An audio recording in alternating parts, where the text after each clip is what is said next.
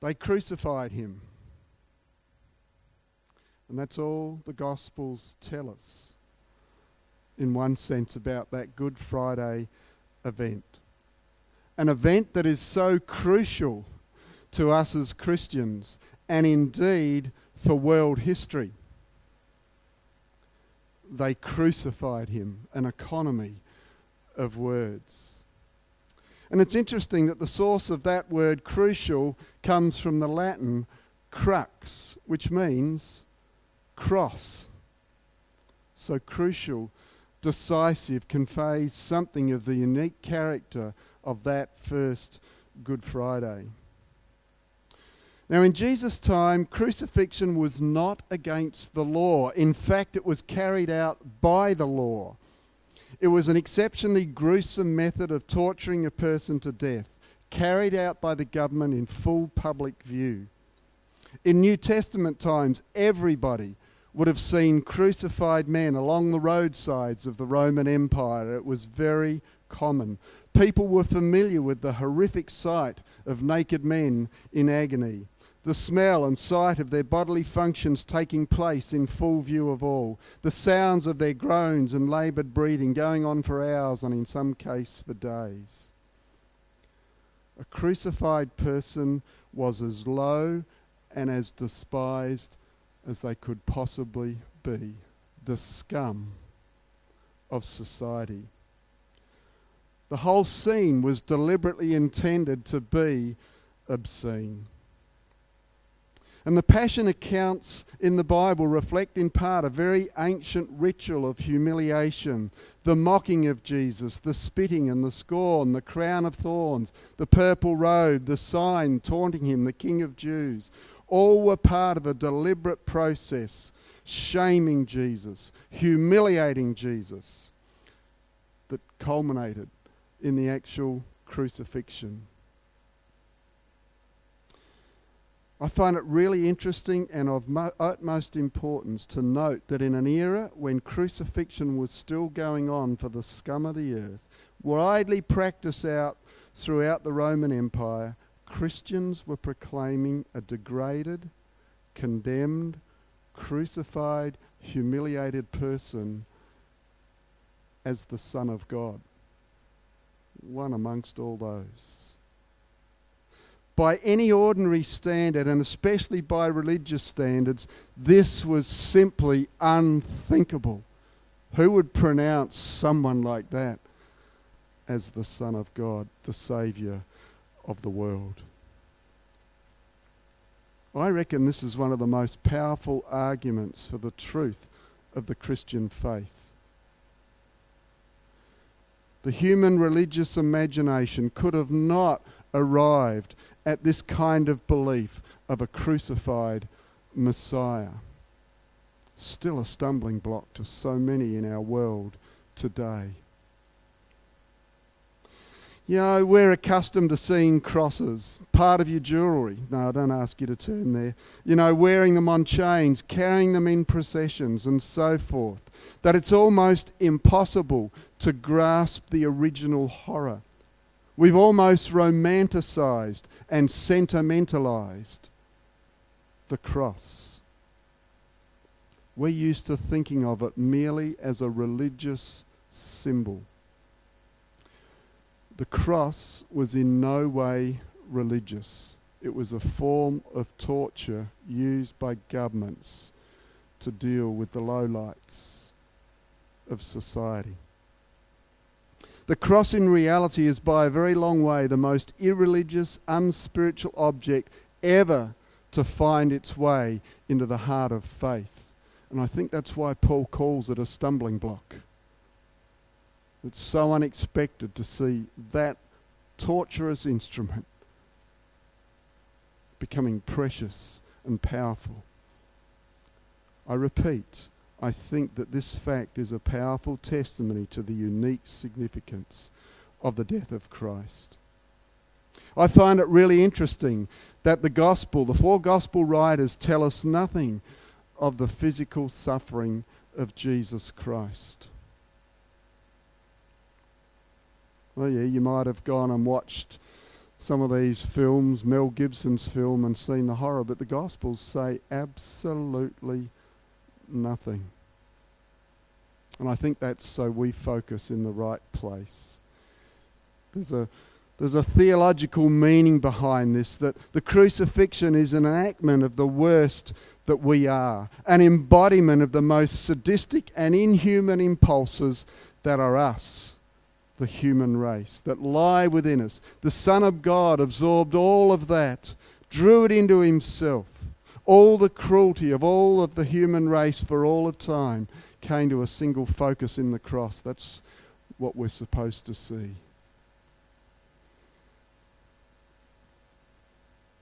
Can we ever begin to imagine the acute stress that Jesus was under? Not just the physical. Can we possibly understand the horror and the indignity of that cross? Well, as we read the gospel records, we discover that they record 7 words or 7 sayings that Jesus uttered from the cross. And these words are windows into the meaning of the cross. And to help us reflect on the decisive events of Good Friday and Easter, I'm beginning a series of messages today that look at the 7 last words of Jesus from the cross. I want to remind you that Jesus was under extreme stress when he spoke these words. He was on an instrument of torture. They are indicative of who the man really was and is. They reveal what was in his heart. We say the fruit of the lips reveals what's in the heart. And because these words were spoken by Jesus at the point they were, they have value beyond measure to reveal the heart of Jesus. And my prayer is this, that because these were the utterances of his heart, that they will somehow find something corresponding in our hearts over this time. So to today's word.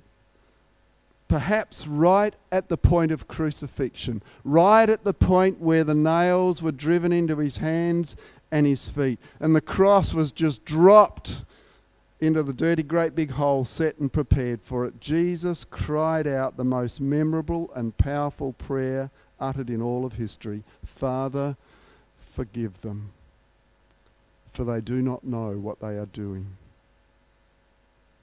It brings into focus the single most important belief of biblical Christianity: forgiveness. Father, and I kind of picture Jesus looking up to the heavens. I don't know why,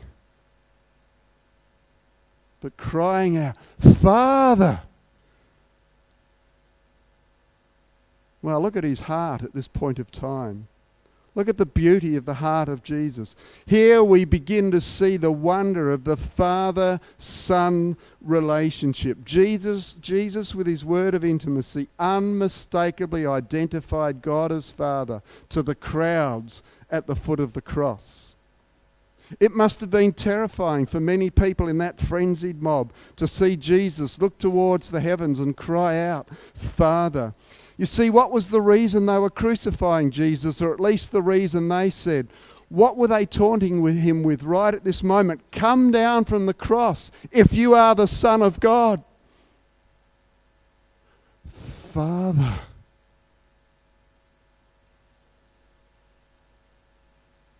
That's why he was on the cross. God so loved the world, we say it so easily, that he gave his one and only Son. The eternal Father and his Son were together doing an incredible work of redemption in this point of time. And that's what this cry is revealing to the mob. God's here, guys. You know, I believe that deep down in every human heart there is some intuitive understanding that fatherhood is what the universe is all about. It was Paul writing to a church at Ephesus who said that the whole family in heaven and earth derives its name from the Father. I think it's instinctive in us. You know, eternity has been put in our hearts. Could this writhing, bloodied piece of flesh covered in spit, could this possibly be the Son of God? Father. It's a revelation of the Holy Spirit that we would know God as Father. Father, forgive them. Incredibly, at this moment of injustice, this deep agony and dignity, Jesus' thoughts turn where? To others. Forgive them. That mob at the foot of the cross must have looked up in sheer amazement. It's an incredibly stunning prayer. Forgive us? Was this really all just an act? Was he pretending? Was he for real? Who does he think he is? Could it be true? Caiaphas, the Jewish council, the Jewish people, Judas, the disciples, Herod, the Roman soldiers, the bloodthirsty mob, the two thieves. Father, forgive them. The whole tragic scene and the figure of a pathetic man dying, and he was asking the Father to forgive them. I reckon the mob was going, we don't need this awful thing here for our forgiveness, to deal with our sin. Just in case we've forgotten, we're part of the mob. We're part of the mob at the foot of the cross. Can you hear Jesus saying to the Father of love, to you today, to forgive you? It's kind of humbling, isn't it? Standing before the lowest of low. Father, forgive them. That prayer is simply saying to us that because God is Father, there is forgiveness for all of us. Our sin can never exhaust God's love and mercy. That's what that prayer is saying. Richard's already reminded us of that this morning. Yeah, we set out to honour God. We may fail. Well, we're forgiven first.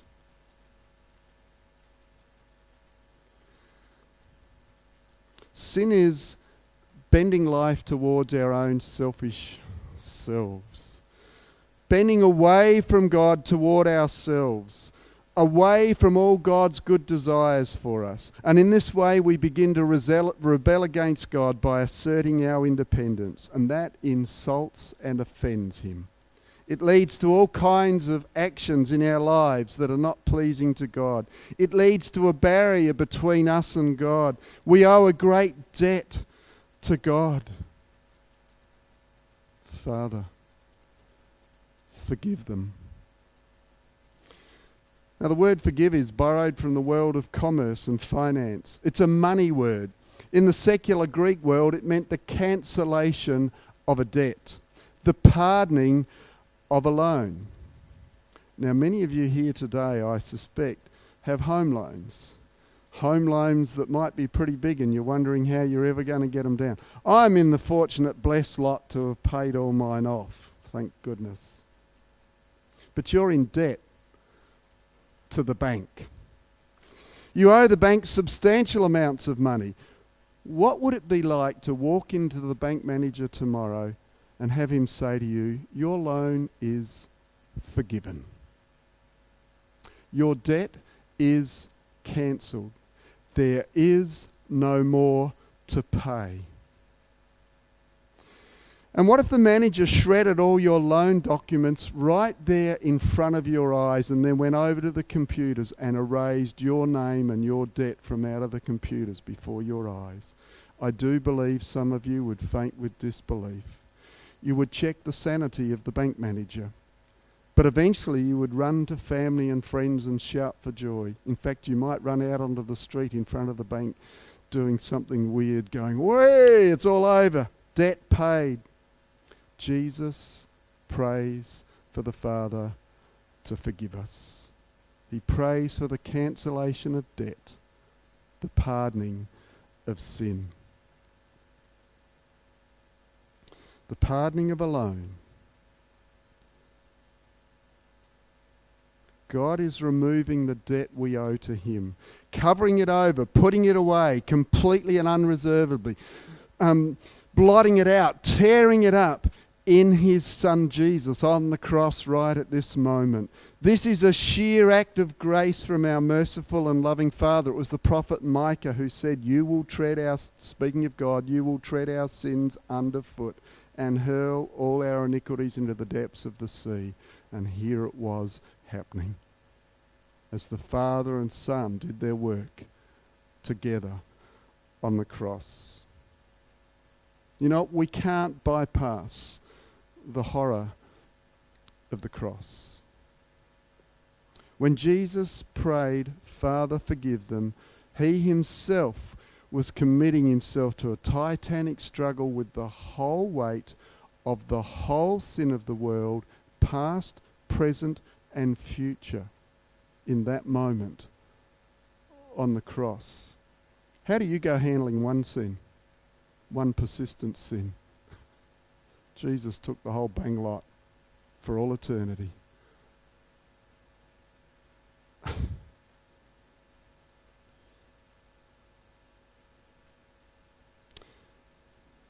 I hear a lot of people say, you know, it was the spikes nailed into Jesus' feet and into his hands that kept him on the cross. I think getting closer to the truth is when we sing, "It was our sin that nailed him to the cross." But I reckon we get to the heart of it when we know it's the Father's love for us and Jesus' love for us that held him on the cross until he dealt a death blow to sin. Has the forgiveness of the Father penetrated your whole being? Father, forgive them, for they do not know what they are doing. Is this even possible? Surely they knew. You don't hammer spikes into a person's hands and feet and not know what you're doing, you know.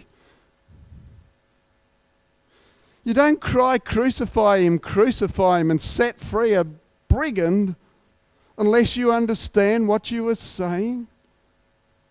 But they didn't really know about the nature of sin as the one on the cross did, along with his Father in heaven.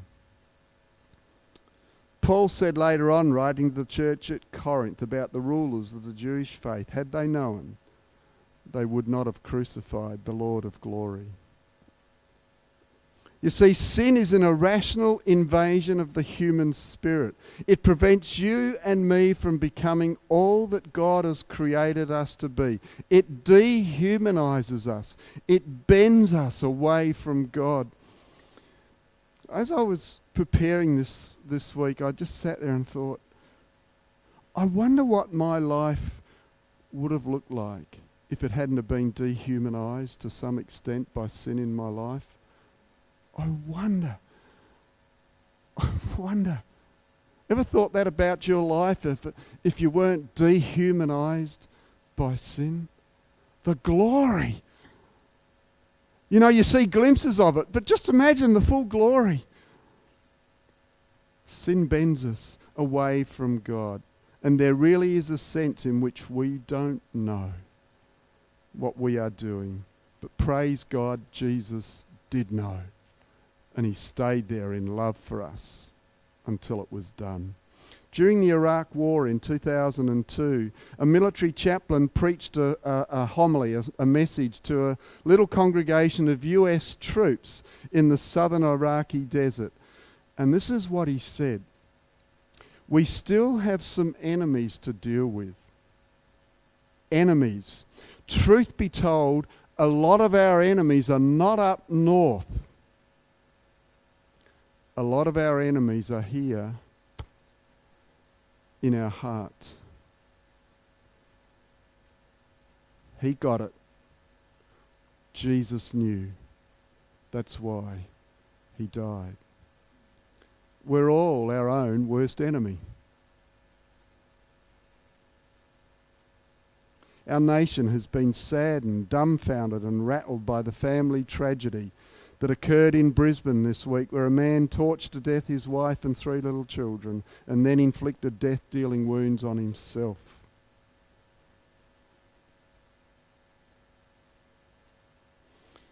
Can we see within our own hearts the capacity to engage in such terrible acts? I think that's what this cross is about.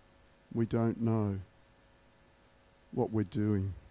It was Alexander Solzhenitsyn, I forgot to check this, who said, "The battle line between good and evil runs through the heart of every person." This makes me just ponder the amazing love of the cross.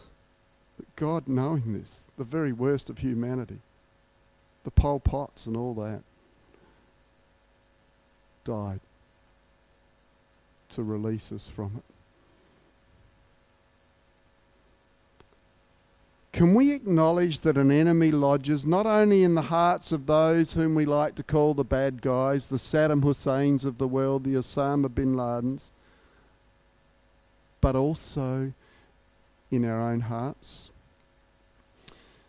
Years ago, and this has just come to mind, I remember a group of pastors in America saw a painting on a church wall, what they would have called a liberal church, that after Osama bin Laden was executed by the Americans, they had this picture of Jesus embracing Osama bin Laden.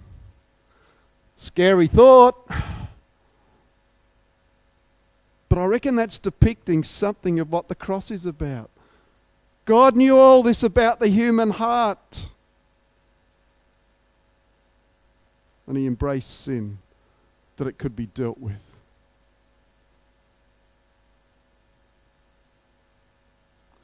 That's why Jesus prayed, "Father, forgive them, for they do not know what they are doing."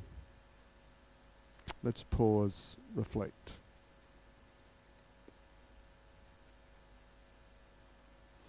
Father, we thank you for the mystery and the power of the cross. We thank you, Jesus, that you did not remain silent in those dark hours of suffering and humiliation. Thank you, Jesus, that you prayed out of the abundance of your Father's heart of love and forgiveness. Thank you. Thank you that your love and mercy trumps sin, confessed sin every time. And so we confess to you right now that we are so often deceived by sin. And we ask for your forgiveness, knowing that you give it abundantly. Help us to accept and know your forgiveness offered to us in Jesus Christ and in him alone. And help us to see the great need in the hearts of men, women, and children around us. Help us to minister lovingly and forgivingly to those in need. Amen.